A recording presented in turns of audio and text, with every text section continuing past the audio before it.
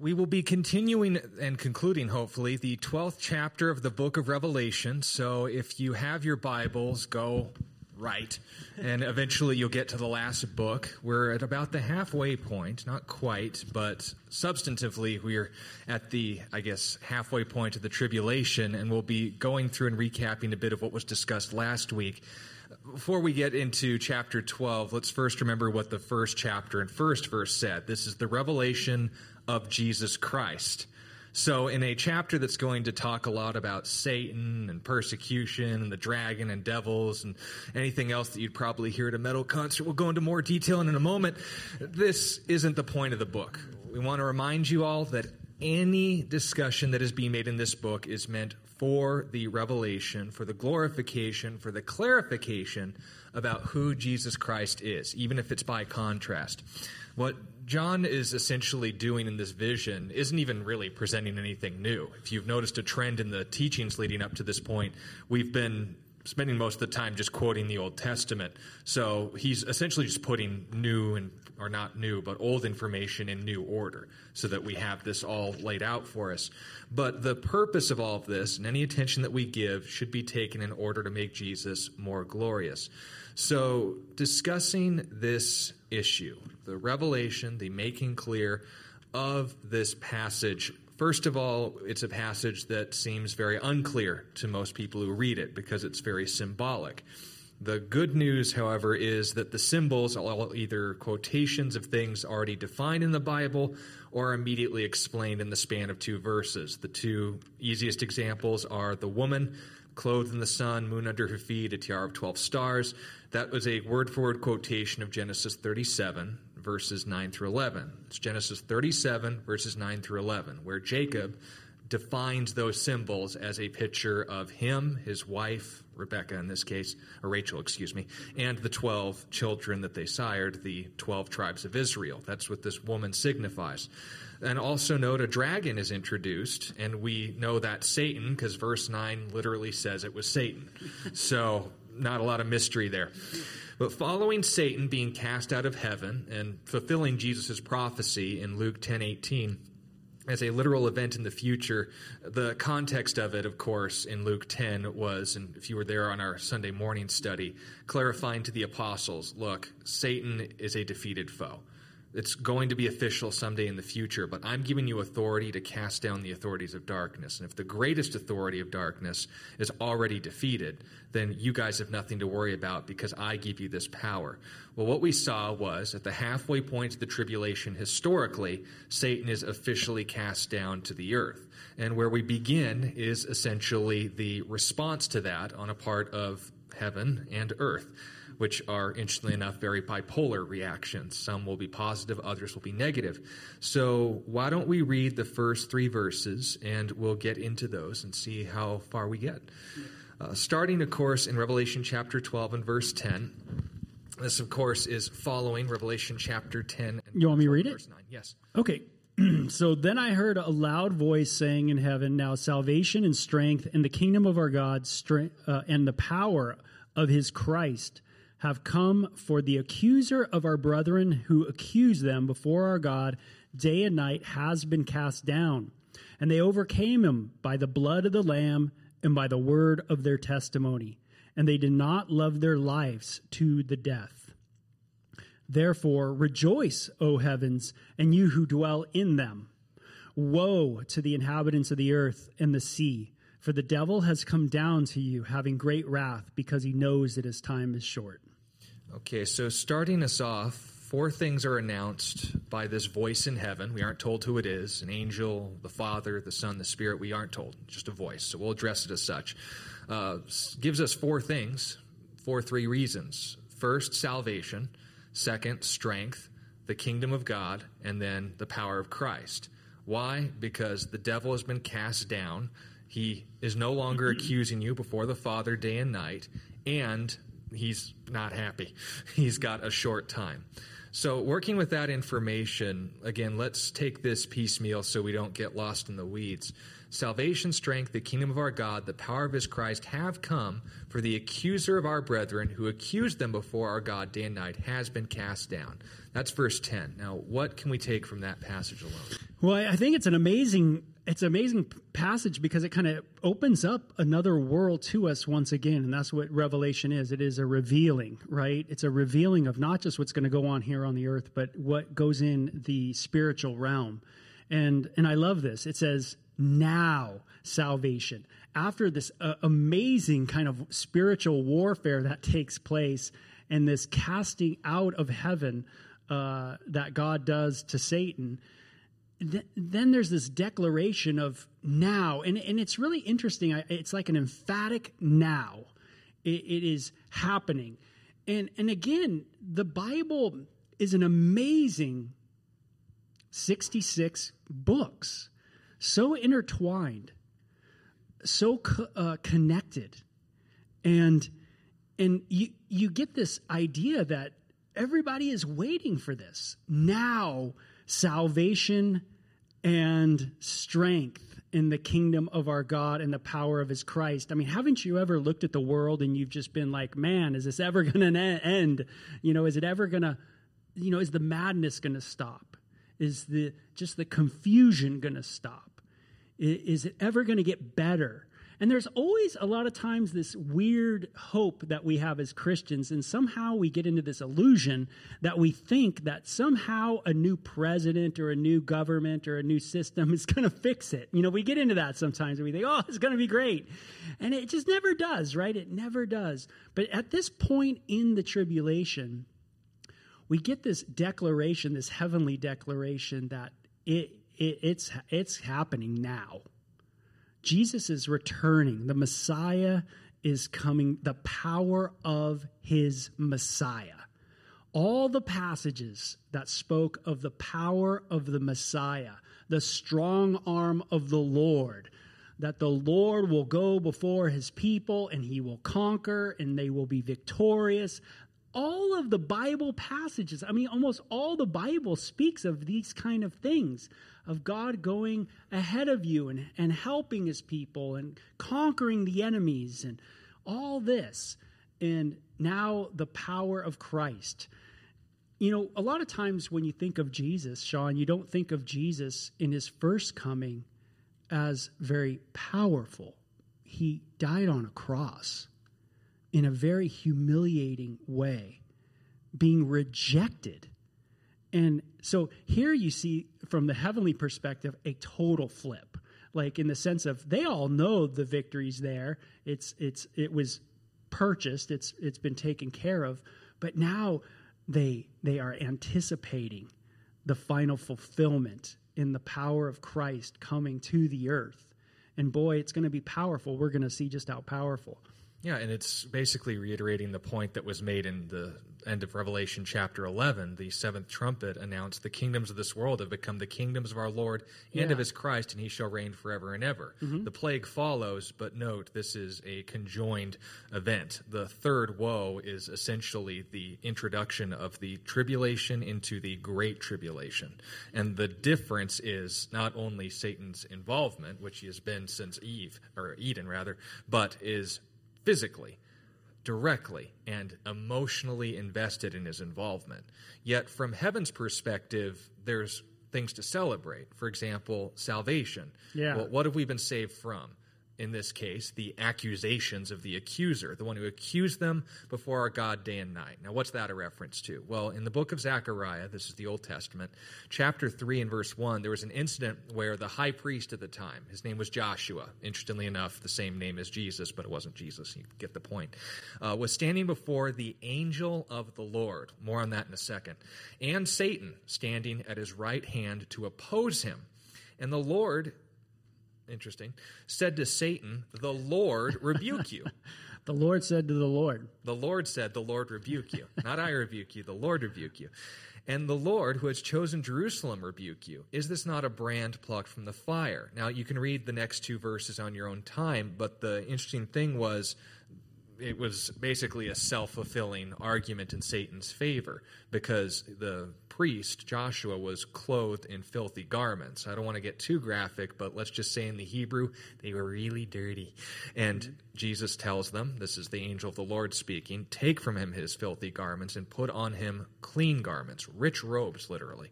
And this is, of course, a reference to the prophet Isaiah.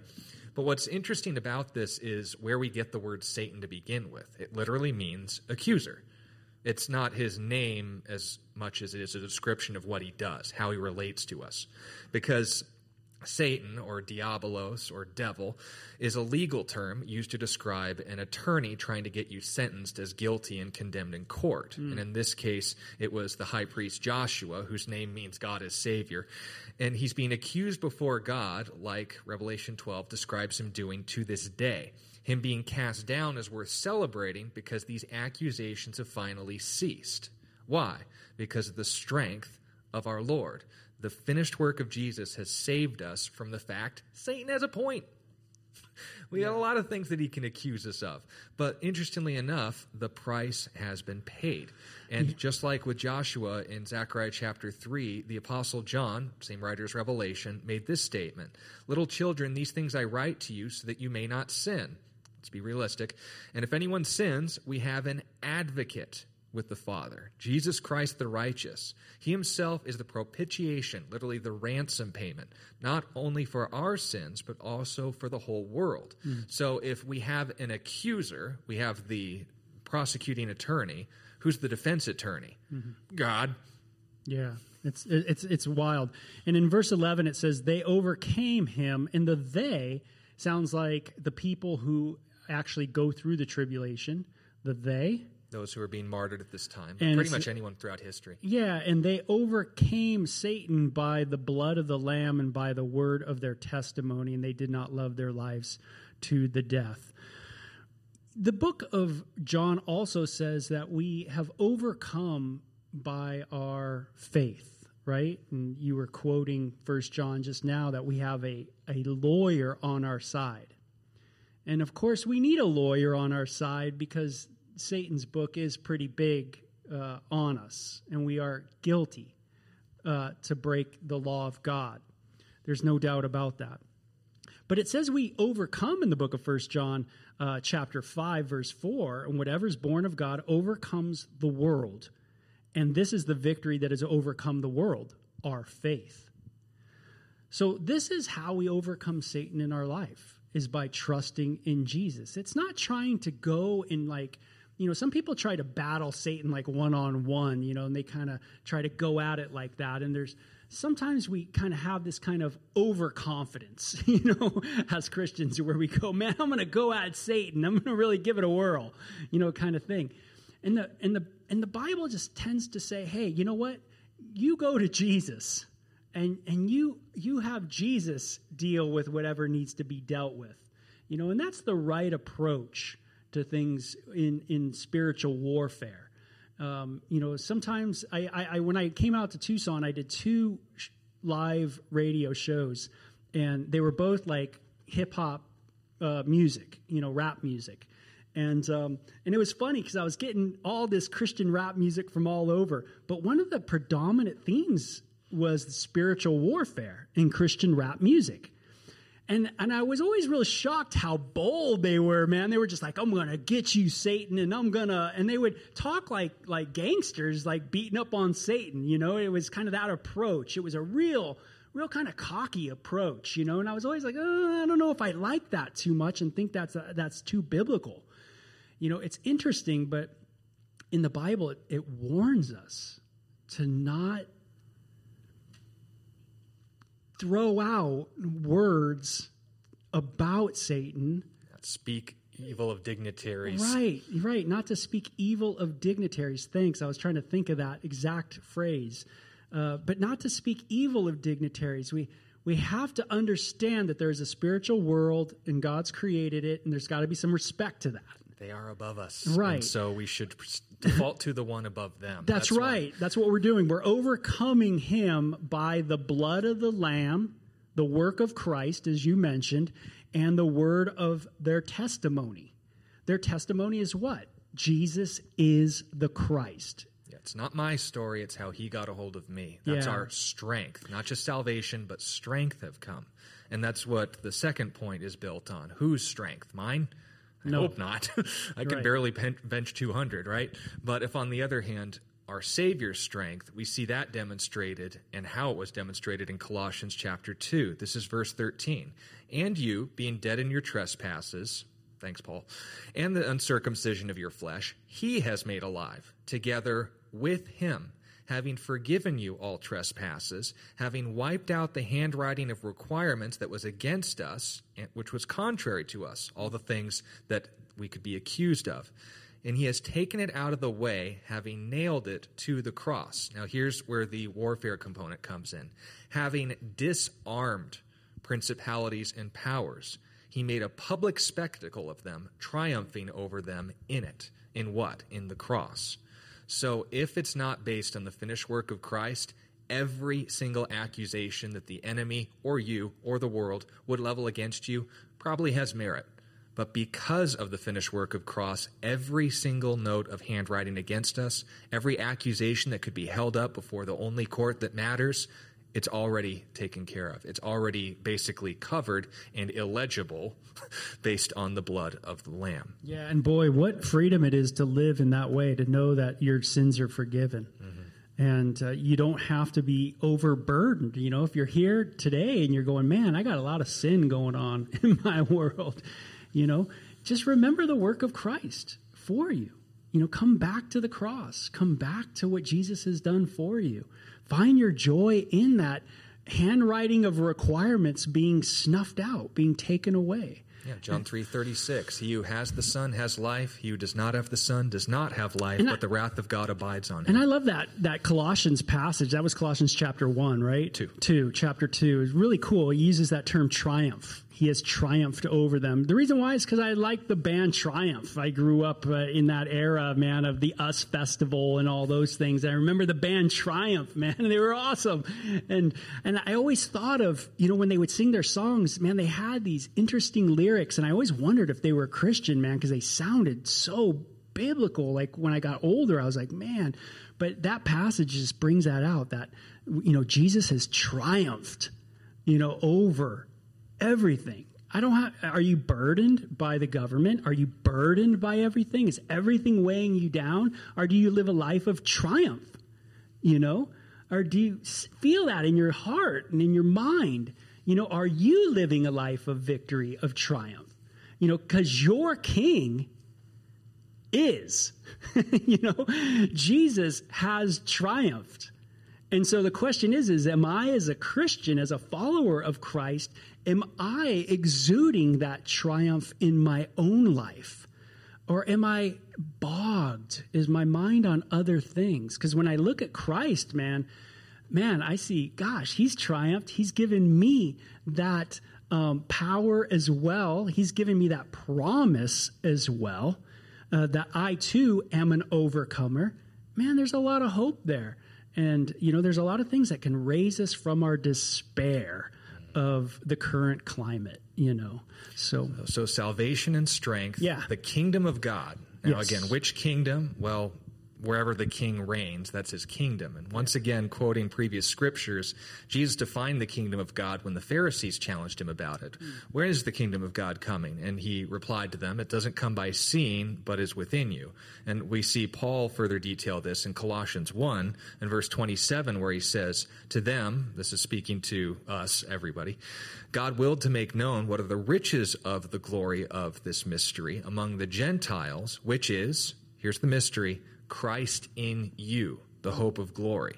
So just like our only strength that takes away the one weapon that the enemy could use against us effectively is found in Christ, we are not only in Christ, Christ is in us, which totally deflates the argument that Christians could be possessed or demonically oppressed or in these sort of things, because light's already there. Darkness can't cohabitate with that. And if we understand that, then all of the spiritual deception, confusion, and stupor are ultimately going to fall in line. Why? The enemy can't touch our hearts because it's already occupied and owned by his superior. If that is our working knowledge, then any other false truth or any other truth ends up falling in line with what we can know for certain. The celebration in heaven of the enemy being cast down isn't just that he finally shut up, that he's not accusing us before the Father anymore, not just that that work is meaningless because that power's been taken away from him, but Christ's authority is now in place. Like the song that I try to listen to every Easter, David Meese's song, Early in the Morning. One of the stanzas emphasizes, now the good king reigns. The dragon's teeth are bare. The whole emphasis that was being made on this is, interestingly enough, also tying into the fourth point, the power of Christ, which oddly enough wasn't in his power as creator. He didn't just unmake creation and recreate it perfect. He was willing to become a servant, like the song El Shaddai. I know Amy Grant popularized it, but do you remember who originally wrote it? It was a somewhat heavily Jewish-inspired scripture. The title for El Shaddai is, again, a little graphic, but the emphasis in one of the lyrics is, I think, really key here. Your most awesome work was done through the frailty of your Son. That was something that was, as Paul said, foolishness to the Jew, or blasphemy to the Jew, foolishness to the Greek. But to us, it's life and life everlasting. And why is that? Well, in Philippians chapter 2, verses 5 through 11, they call this the Carmen Christi. It's an early church song where they would celebrate just like what we were doing in worship earlier. They'd reflect on who Jesus was and how we were to live in light of this. Let this mind be in you, which was also in Christ Jesus, who being in the form of God, did not consider it robbery to be equal with God, but made himself of no reputation, taking the form of a bondservant and coming in the likeness of men.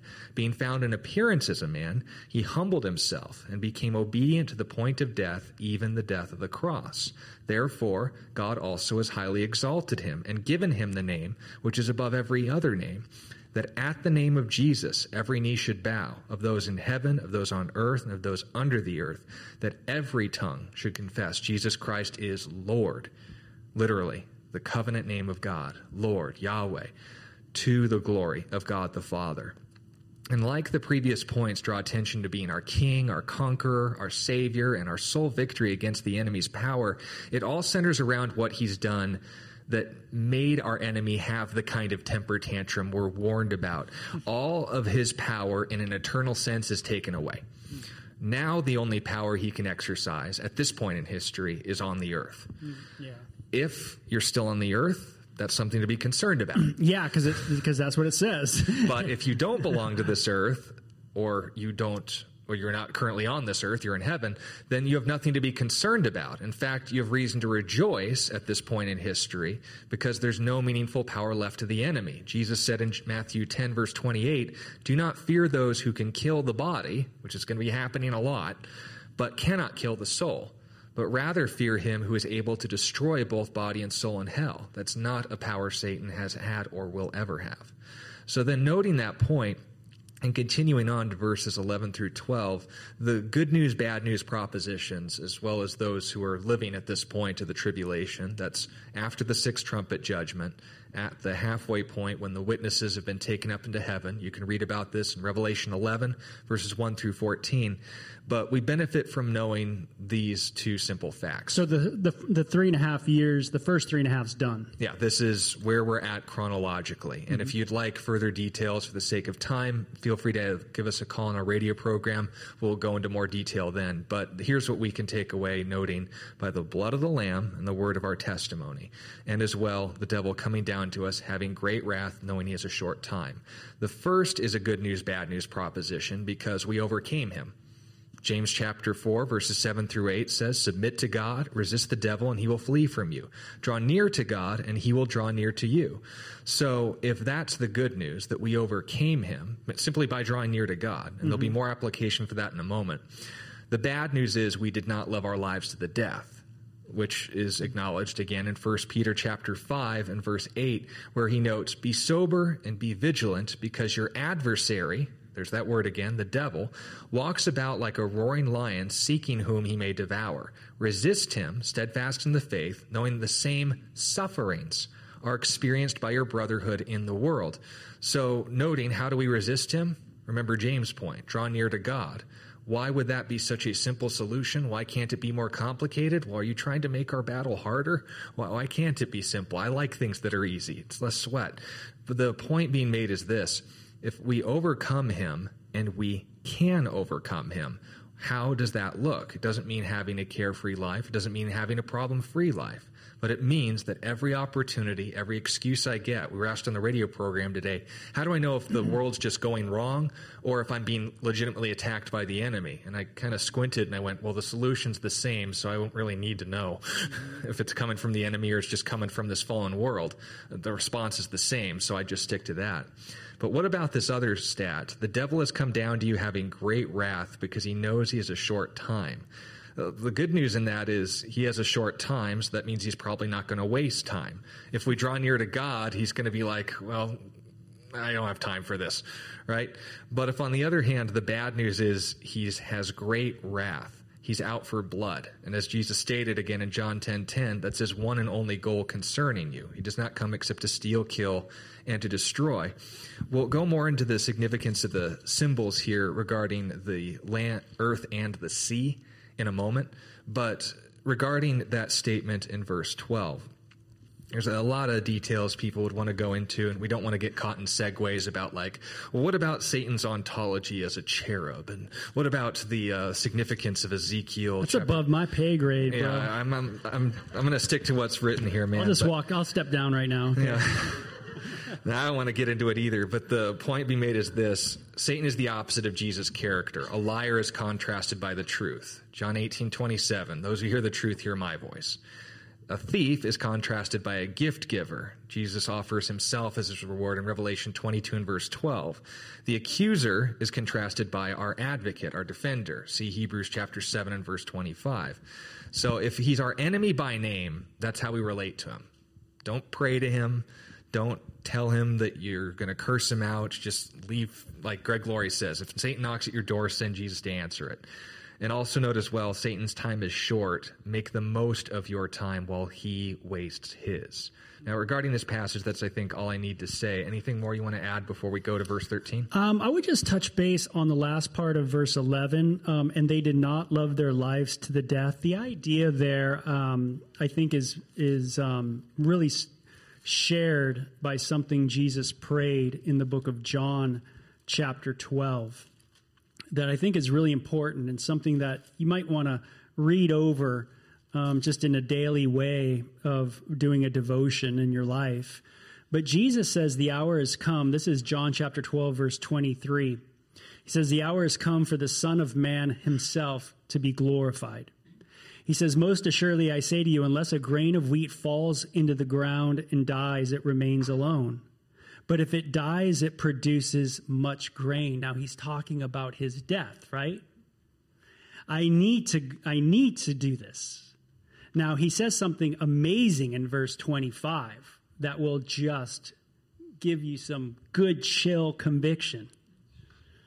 He who loves his life will lose it. Now think of the Revelation passage. The people that overcame, they did not love their life to the death, meaning they weren't resisting dying for Christ. You know, they weren't resisting dying for the Lord. They weren't suicidal, but in a world literally turned against them. These last 3.5 years, targeted and geared, we'll talk about this more in the next chapter, towards exterminating anyone who names the name of Jesus. Right. And they overcame Satan. It might not look like it, but they overcame Satan by their faith and their testimony. By allowing a death to happen that was, quite frankly, why we're looking forward to avoiding it. Yeah, but this is how they do it. This is how martyrs have done it all through the ages. He who loves his life will lose it. And he who hates his life in this world will keep it to eternal life. Vital. There is a necessary hating if I am going to have eternal life. And this is what Jesus talks about. If I really love, then there is a necessary hating that needs to happen. I need to learn to hate my life in this world to keep it for the next. If I don't, if I don't do this, if I don't hate my life in this world, then I will hold on to this world. You will make decisions in your life, and I will make decisions in my life based on narcissism, based on what you want to do, not based on the glorification of God. That's what will happen if I do not hate my life in this world.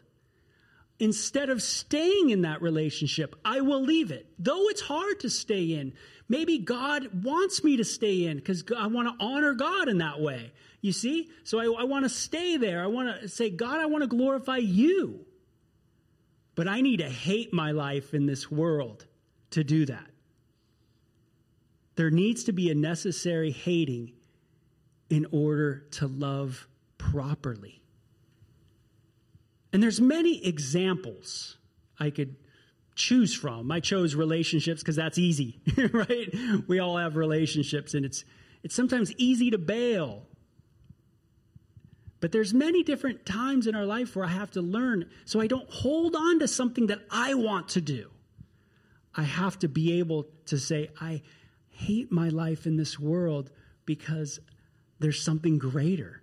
There is someone who's greater. And so that's, I think, what's going on in the minds of those people that are overcomers.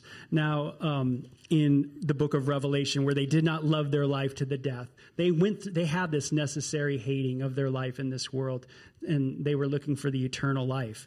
And that's something awesome. If I'm looking for the eternal life, man, I am going to persevere, But then, woe to you. This is the third woe, right? Of the three woes. This is the third woe. In the book of Revelation, we got to hey, this is the first woe. Now there was hey, this is the second woe. Locusts tormenting people for 5 months. A third of the planet wiped out, or the remaining planet wiped out by an army, demonically inspired or empowered. We aren't certain, but nonetheless scary. Now the kingdom's announced, but that's I guess, pronouncement with consequences. Yeah, so here we finally get to this third woe. Woe to the inhabitants of the earth and the sea. And I'll just say this real briefly. This was my first Bible study ever. Revelation chapter 12, verse 12. I just want to share this with you because it's so cool. 12 years old. Totally stoked. Iron Maiden just came out with an album. Number of the Beast. So stoked.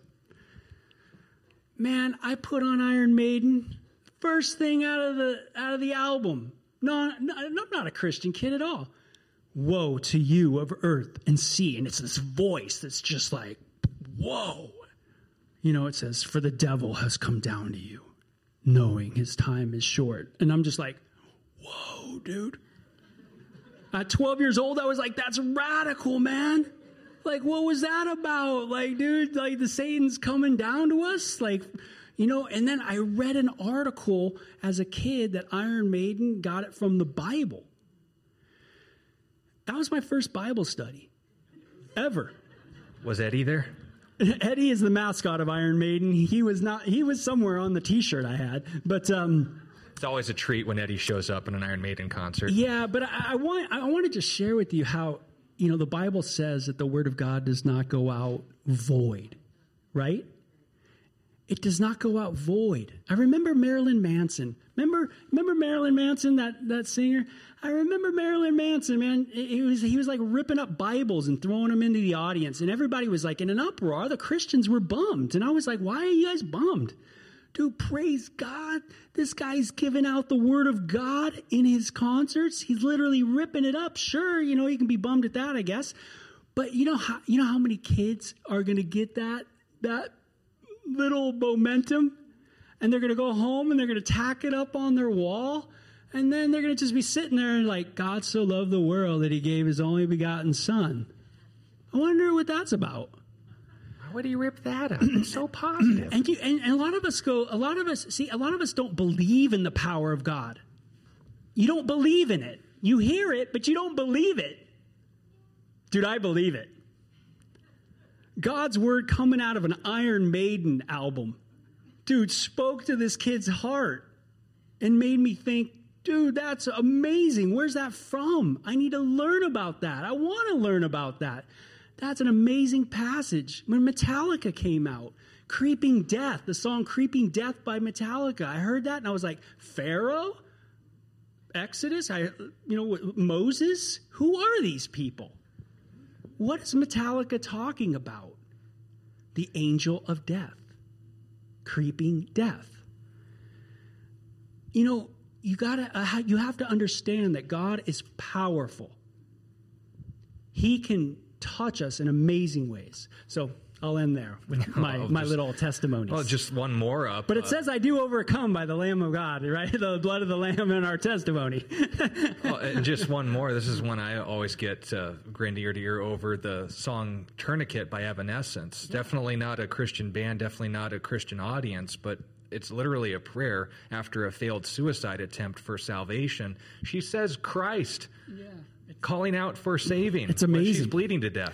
It's amazing how sometimes out of the most interesting mouths, right, come actually Scripture. And, God speaks through donkeys. We see that in the book of Numbers, man. So, all right, so verse 13, back to the symbols in case you were tired of things being clear. Now, when the dragon saw that he had been cast to the earth, he persecuted the woman who gave birth to the male child. But the woman was given 2 wings of a great eagle, that she might fly into the wilderness to her place, where she is nourished for a time, times, and half a time, from the presence of the serpent. So the serpent spewed water out of his mouth like a flood after the woman, that he might cause her to be carried away by the flood. But the earth helped the woman. The earth opened its mouth and swallowed up the flood which the dragon had spewed out of its mouth. Then the dragon was enraged with the woman, and he went to make war with the rest of her offspring. And who are they? Who keep the commandments of God and have the testimony of Jesus Christ. Now, just like the beginning of this chapter started with symbols, it ends with symbols. Hopefully, and again, we'll just repeat for the sake of clarity and for those taking notes, the woman identified who gave birth to the male child is quoting Psalm 2. It's a reference to Jesus. The woman, Genesis 37, 9 through 11, her features, Israel. The dragon, see verse 9 of this chapter, that's Satan. Now, there's a few symbols that we aren't told, like, for instance, the wings. Obviously, or the water that comes out of the dragon's mouth. It's not a fire-breathing dragon, it's a water-breathing dragon. But that being said, I guess water-breathing serpent, but that's another issue. What we do know about this chapter is, again, the dragon and the woman, clearly a point made about ongoing conflict between Satan and God's chosen people. And this will particularly manifest itself during the second half of the tribulation after, this will be the catalyst starting it, the death of the 2 witnesses in Revelation 11 and the deaths of the 144,000. We'll talk about that more in chapter 14. But this great wrath will be first directed towards the Jewish people and fail. How? Well, again, more symbols that we aren't certain about the significance of, but the outcome we are. First of all, the symbol about the wings given to the woman. What are those? I don't know. There's a few theories, some having biblical merit, others not so much. The more patriotic have said, this is describing the 747 jets the United States will send to deliver Israel from the Antichrist, and we'll be on their side. That's clear. I certainly see that. No, I'd say... 747. Yeah. Pan Am. No, I think a more rational approach would be, given that the same language is used by God in Exodus 19 and verse 4, describing him delivering Israel from Egypt. And that's a cool passage. Read that one if you can. Yeah. You have seen what I did to the Egyptians, how I bore you on eagle's wings and brought you to myself. Now, what kind of intervention will that be? Well, we saw at the Exodus, it was splitting a water, a very not natural way of travel. But if, on the other hand, I were to say, so is there going to be a lake that will part for Israel? Is that unlikely? But what we do know is, just like the supernatural intervention we saw with Moses, it wasn't natural by any means that way either. Because remember, it wasn't just the parting of the Red Sea. You still got an army behind you. Those of you remember in the Prince of Egypt, the fire tornado that was guiding them through the nighttime, and the tornado regular that guided them during the day. It wasn't a wall of fire particularly, that stopped the Egyptian army. I thought it was a nice effect visually, but it was actually darkness that made the horses freak out, and they couldn't travel anywhere until the people of Israel had crossed over. Then when they followed in, and the water came, and that was pretty accurate. But the point being made is emphasizing that, is God held back the armies that were trying to destroy them and allowed the people of Israel to pass through supernaturally. Now, there's a lot of passages that would note the emphasis, the hurry that Israel was supposed to express when they saw the abomination. We'll talk about that next chapter. They are to flee to the wilderness. Don't go down and get your coat. Don't pack a bag. Just get out of Dodge. Are there any more passages we should keep in mind? Yeah, and what Sean's referring to is Jesus, when he spoke in Matthew 24 about the abomination of desolation, and we've talked a little bit about that. That happens midstream in the tribulation period, so after the first 3.5 years. This abomination takes place in the temple. We referred to that back in chapter 11. And we will again in 13. And we will again. When Jesus mentions the abomination of desolation in Matthew 24, immediately after, the verses immediately after he talks about the abomination of desolation, he talks about the fleeing of the Jews. He talks about a time where they will have to flee once again. And here we see this happening in this section where Satan now is going after Israel, going after the woman, going after the Jews. And this passage is spoken of quite a bit. There's so much that I would like to get into. But let me just say this first, is that Israel was warned by God in Deuteronomy 28:64 through 67. So Israel was warned way back in the day that among the nations, Israel would find no rest if they disobeyed God. That Israel would be kicked out of their land, and that they would not find any rest, and that God would one day bring them back into that land. And there's passages that talk about God actually protecting them from this incredible time of tribulation, known as Jacob's trouble. Which, if you know anything about Jewish history, they've been through quite a bit of trouble already. Yeah, and it's beautifully put. I wish I had time to go into some of these passages. But I'm going to read Ezekiel chapter 20, verse 33. If you just give me a moment, I'm going to go there and read that. Ezekiel 20, verse 33. And because I think you guys will kind of start getting some of this. Now, everything we're reading in Revelation is really fulfilled. I'm like, where am I at? We're seeing a fulfillment of a lot of passages at this moment, where Israel is going to be persecuted in the end times by the Antichrist, and they are going to have to go into the wilderness. Now, this wilderness experience that they're going to face is something that has been predicted many times in the Bible. Some of the most beautiful statements of God talking to Israel is about this moment that we're actually in the book of Revelation, about them going into the wilderness and finding safety. For 3.5 years. For 3.5 years, yeah. So I'm trying to get there. Ezekiel chapter 20, verse 33. It says, "As I live, says the Lord God, surely with a mighty hand and with an outstretched arm," this is God's power, "and with fury poured out, I will rule over you." I mean, you could see God, man, just going, the power of Christ, right? Remember we just got done reading about that? The power of the Messiah. "I will bring you out from the people and gather you out of the countries where you are scattered with a mighty hand and with an outstretched arm and with fury poured out. And I will bring you into the wilderness of the peoples, and there I will plead my case with you face to face.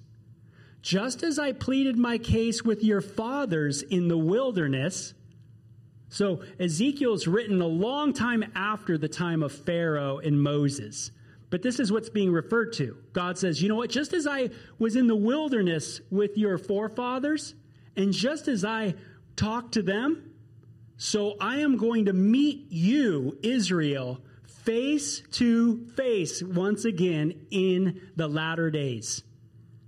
And it's amazing. It says, and just as I pleaded my case with your fathers in the wilderness in the land of Egypt, so I will plead my case with you, says the Lord. I will make you pass under the rod, and I will bring you into the bond of the covenant. I will purge the rebels from among you and those who transgress against me, and I will bring them out of the country where they dwell, but they shall not enter the land of Israel. Then you will know that I am the Lord. So God has these promises to Israel about meeting them in the wilderness. And we can talk about Isaiah prophesying about the lands of Edom opening up her gates to welcome her people back once again, even though they refused them once. Again, reference to Exodus. We can talk about all of the prophecies made in the minor prophets in regards to the significance, perhaps, of why Damascus would be destroyed as a city, but Petra would not, and the theory surrounding that. But again, for the sake of time, let's stick to what we know. We're told that this woman, we know as Israel, was given wings, using similar language we saw in Exodus of God bringing people out unnaturally from a place of persecution into a place of safety, and she would be provided for 3.5 years. The language is repeated again and again throughout the prophets of God meeting with his people again. There being a second Exodus, if you will, from Jerusalem this time and back to it again. So if we're going to put this again piecemeal, we have to understand the prophecy isn't giving us details about the how, but the what will come of it. And we know that, as Zechariah said, all of Israel is going to be saved. And Joel makes the same point. We can understand that this intervention on God's part will not be subtle, but the text is not as clear. So if we're going to come to conclusions, it would be, again, file away for further information as to what that's going to be like. But what's going to be done, that is absolutely clear. God will provide and protect his people the same way he did in Exodus. Yeah, and it's interesting because Zechariah 13:8-9, and this is like an old-fashioned Bible study now, but Zechariah 13:8-9 tells us that in these days, God will be with his people, but they're going to go through incredible persecution. In chapter 13 of Zechariah, 8-9, it says that 2/3 of the Jews will be killed.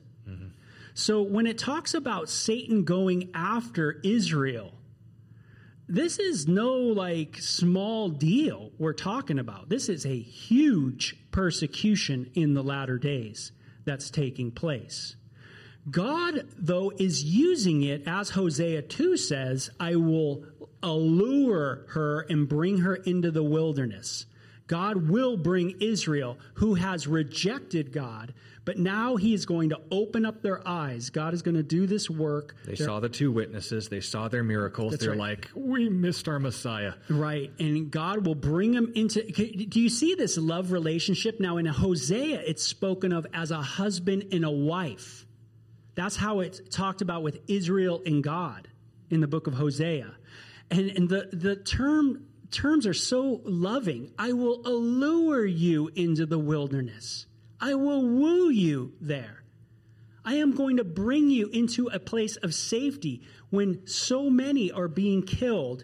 I will bring my remnant. That's an Old Testament term, meaning I will bring a group of my people into safety. Some people believe that will be the city of what? Oh, some believe Petra, others in regions of Jordan and what would be known back then as Edom, again today, parts of Saudi Arabia as well. But we aren't, again, sure about the details, just the fact there will be a place for them.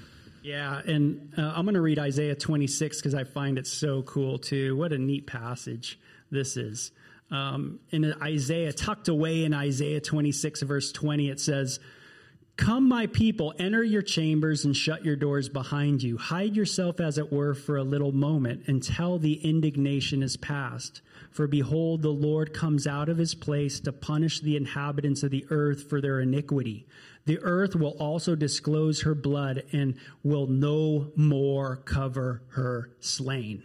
And this, of course, is speaking in a very broad stroke of Israel being provided for a time until the Lord's return, where he comes and avenges his enemies. Yeah, just a super powerful passages of God's, I love that. Hide yourself, as it were, just for a little moment. This 3.5 years, there's going to be a time where Israel will need protecting. No one in the world will protect Israel. No. All nations will be against Israel, it says in the latter days. Every nation will be against Israel in the latter days. They will not have a government on the planet that will be for them. Think of the hatred towards the Jews in the world that has happened in the world. Think of how much hatred there has been. And think of what a unique group of people that make up, 0.5 of 1% of the whole world. I mean, just such a small percentage of the world are Jewish people. Yet, amazing people. Think of Albert Einstein, Sigmund Freud, even a guy, Karl Marx. These guys... The most influential people in history. Jewish, right? Amazing, right? Incredible persecution against this people group. Why?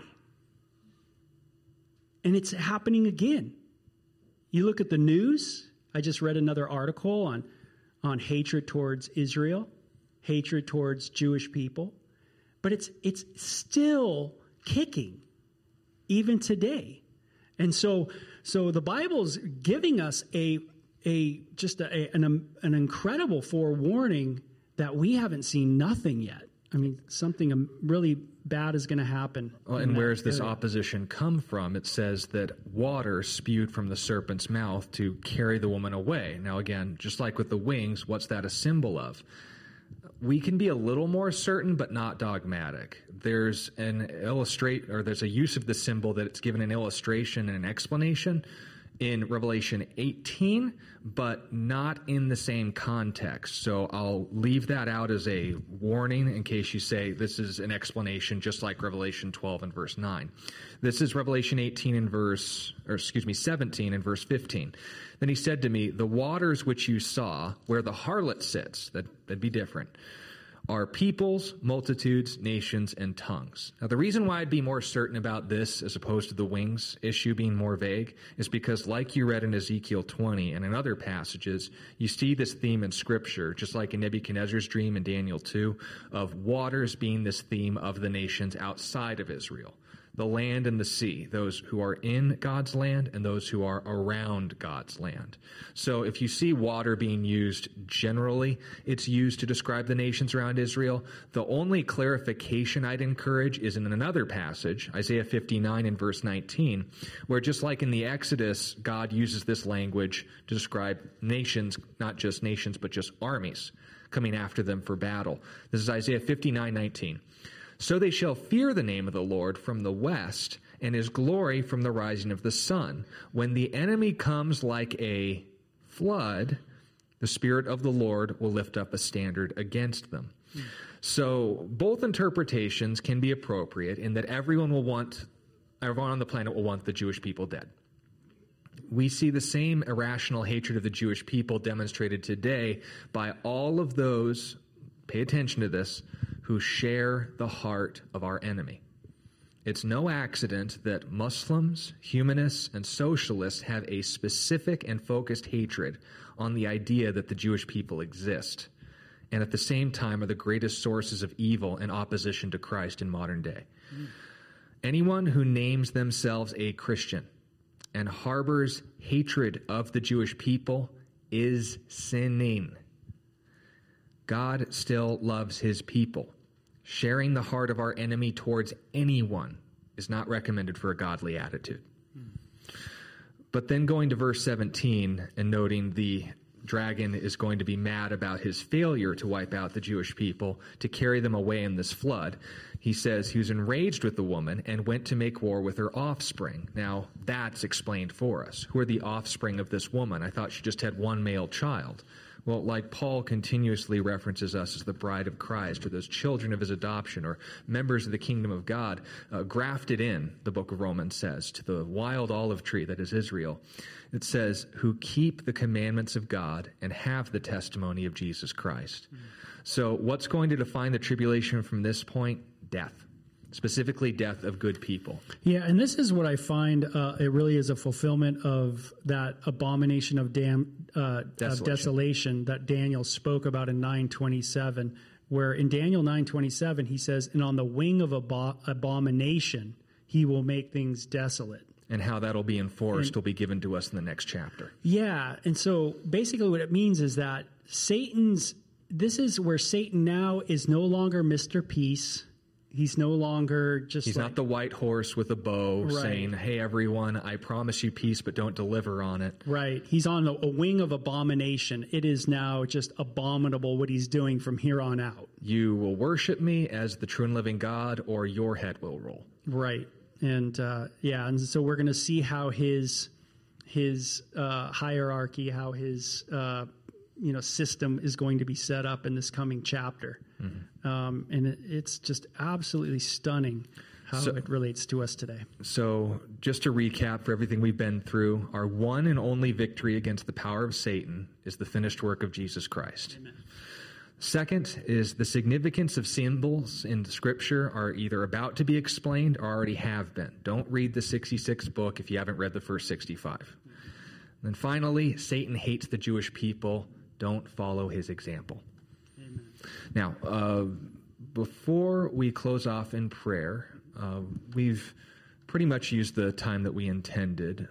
Since we've talked about the nation of Israel in some length, and especially the enemy's ongoing opposition to them, why don't we close out this service with the time of prayer? All of you as well on your own, we encourage you to, as Scripture commands, pray for the peace of Jerusalem. Why don't you close us out, Bo, with a prayer for Jerusalem and her people, and we will see you all again on Sunday. Yeah, sounds good. It's a good way to end after this conversation, this talk.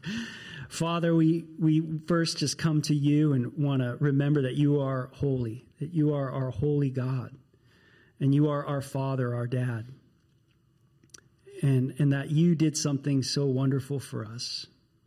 And Father, we thank you that you have engrafted us into the Jewish culture, Lord. You've given us descendants of Abraham, Isaac, and Jacob, and you've given us the inheritance of the 10 Commandments and your laws, and you've given us your Messiah, Jesus. And we are so grateful for the Jewish people, so grateful for the heritage that they have, so grateful for the scriptures that they've just held on to year after year of persecution. Lord, we are grateful. And Father, we do want to pray according to your word. We know that you say that Israel is the apple of your eye, and that you love your people, and that you've chosen them, not because they were mighty, you say, not because they were a big nation, but they were nobody. They were nothing. And that's what you do. You take nothing and you make it into something. And we're so grateful that you've taken our lives, which have been so shattered by sin, so ravaged by our own narcissistic behavior, and you have redeemed us by your blood. We are thank you that you've made us into something, and that you continue to sanctify and move us in ways that we can't even fathom. You have a future and a hope for us that we can't even think of all the things you have for us. And Lord, we're so grateful that it's all because of Jesus, the faithful Israelite, the faithful Jew. And we are just wonderfully thankful. Father, we do pray for Israel today. And Father, we do pray for their protection. We pray for their salvation. Father, we await that time that all Israel will be saved. And so, Father, as a church, we want to come and pray according to your word and pray for the Jewish people. And Father, that our hearts would go out to them and our hearts would want to share and love on them and share with them about Jesus. And so, Father, we pray that you would give us compassionate hearts. Father, help us not to buy into all the enmity that's in this world, the hatred that's in this world. Help us to stop drinking all the haterade that's in this world, Father, and instead just love like you love. And Father, help us to, as we run into people maybe who are Jewish and who don't know Jesus as their Messiah, Father, help us to share. Give us words to speak. But Father, give us compassion for the nation. Lord, we are grateful that we live in an age where they now are a nation once again. That though they were scattered, they are once again in their land. And Father, it just is another proof of your power. And we know that we're getting close to the end. So Father, we just lift them up to you collectively as a body here at CCF. And we, again, just thank you so much for your wonderful grace in using the Jewish people to reach us. And we ask all this in Jesus' name. Amen.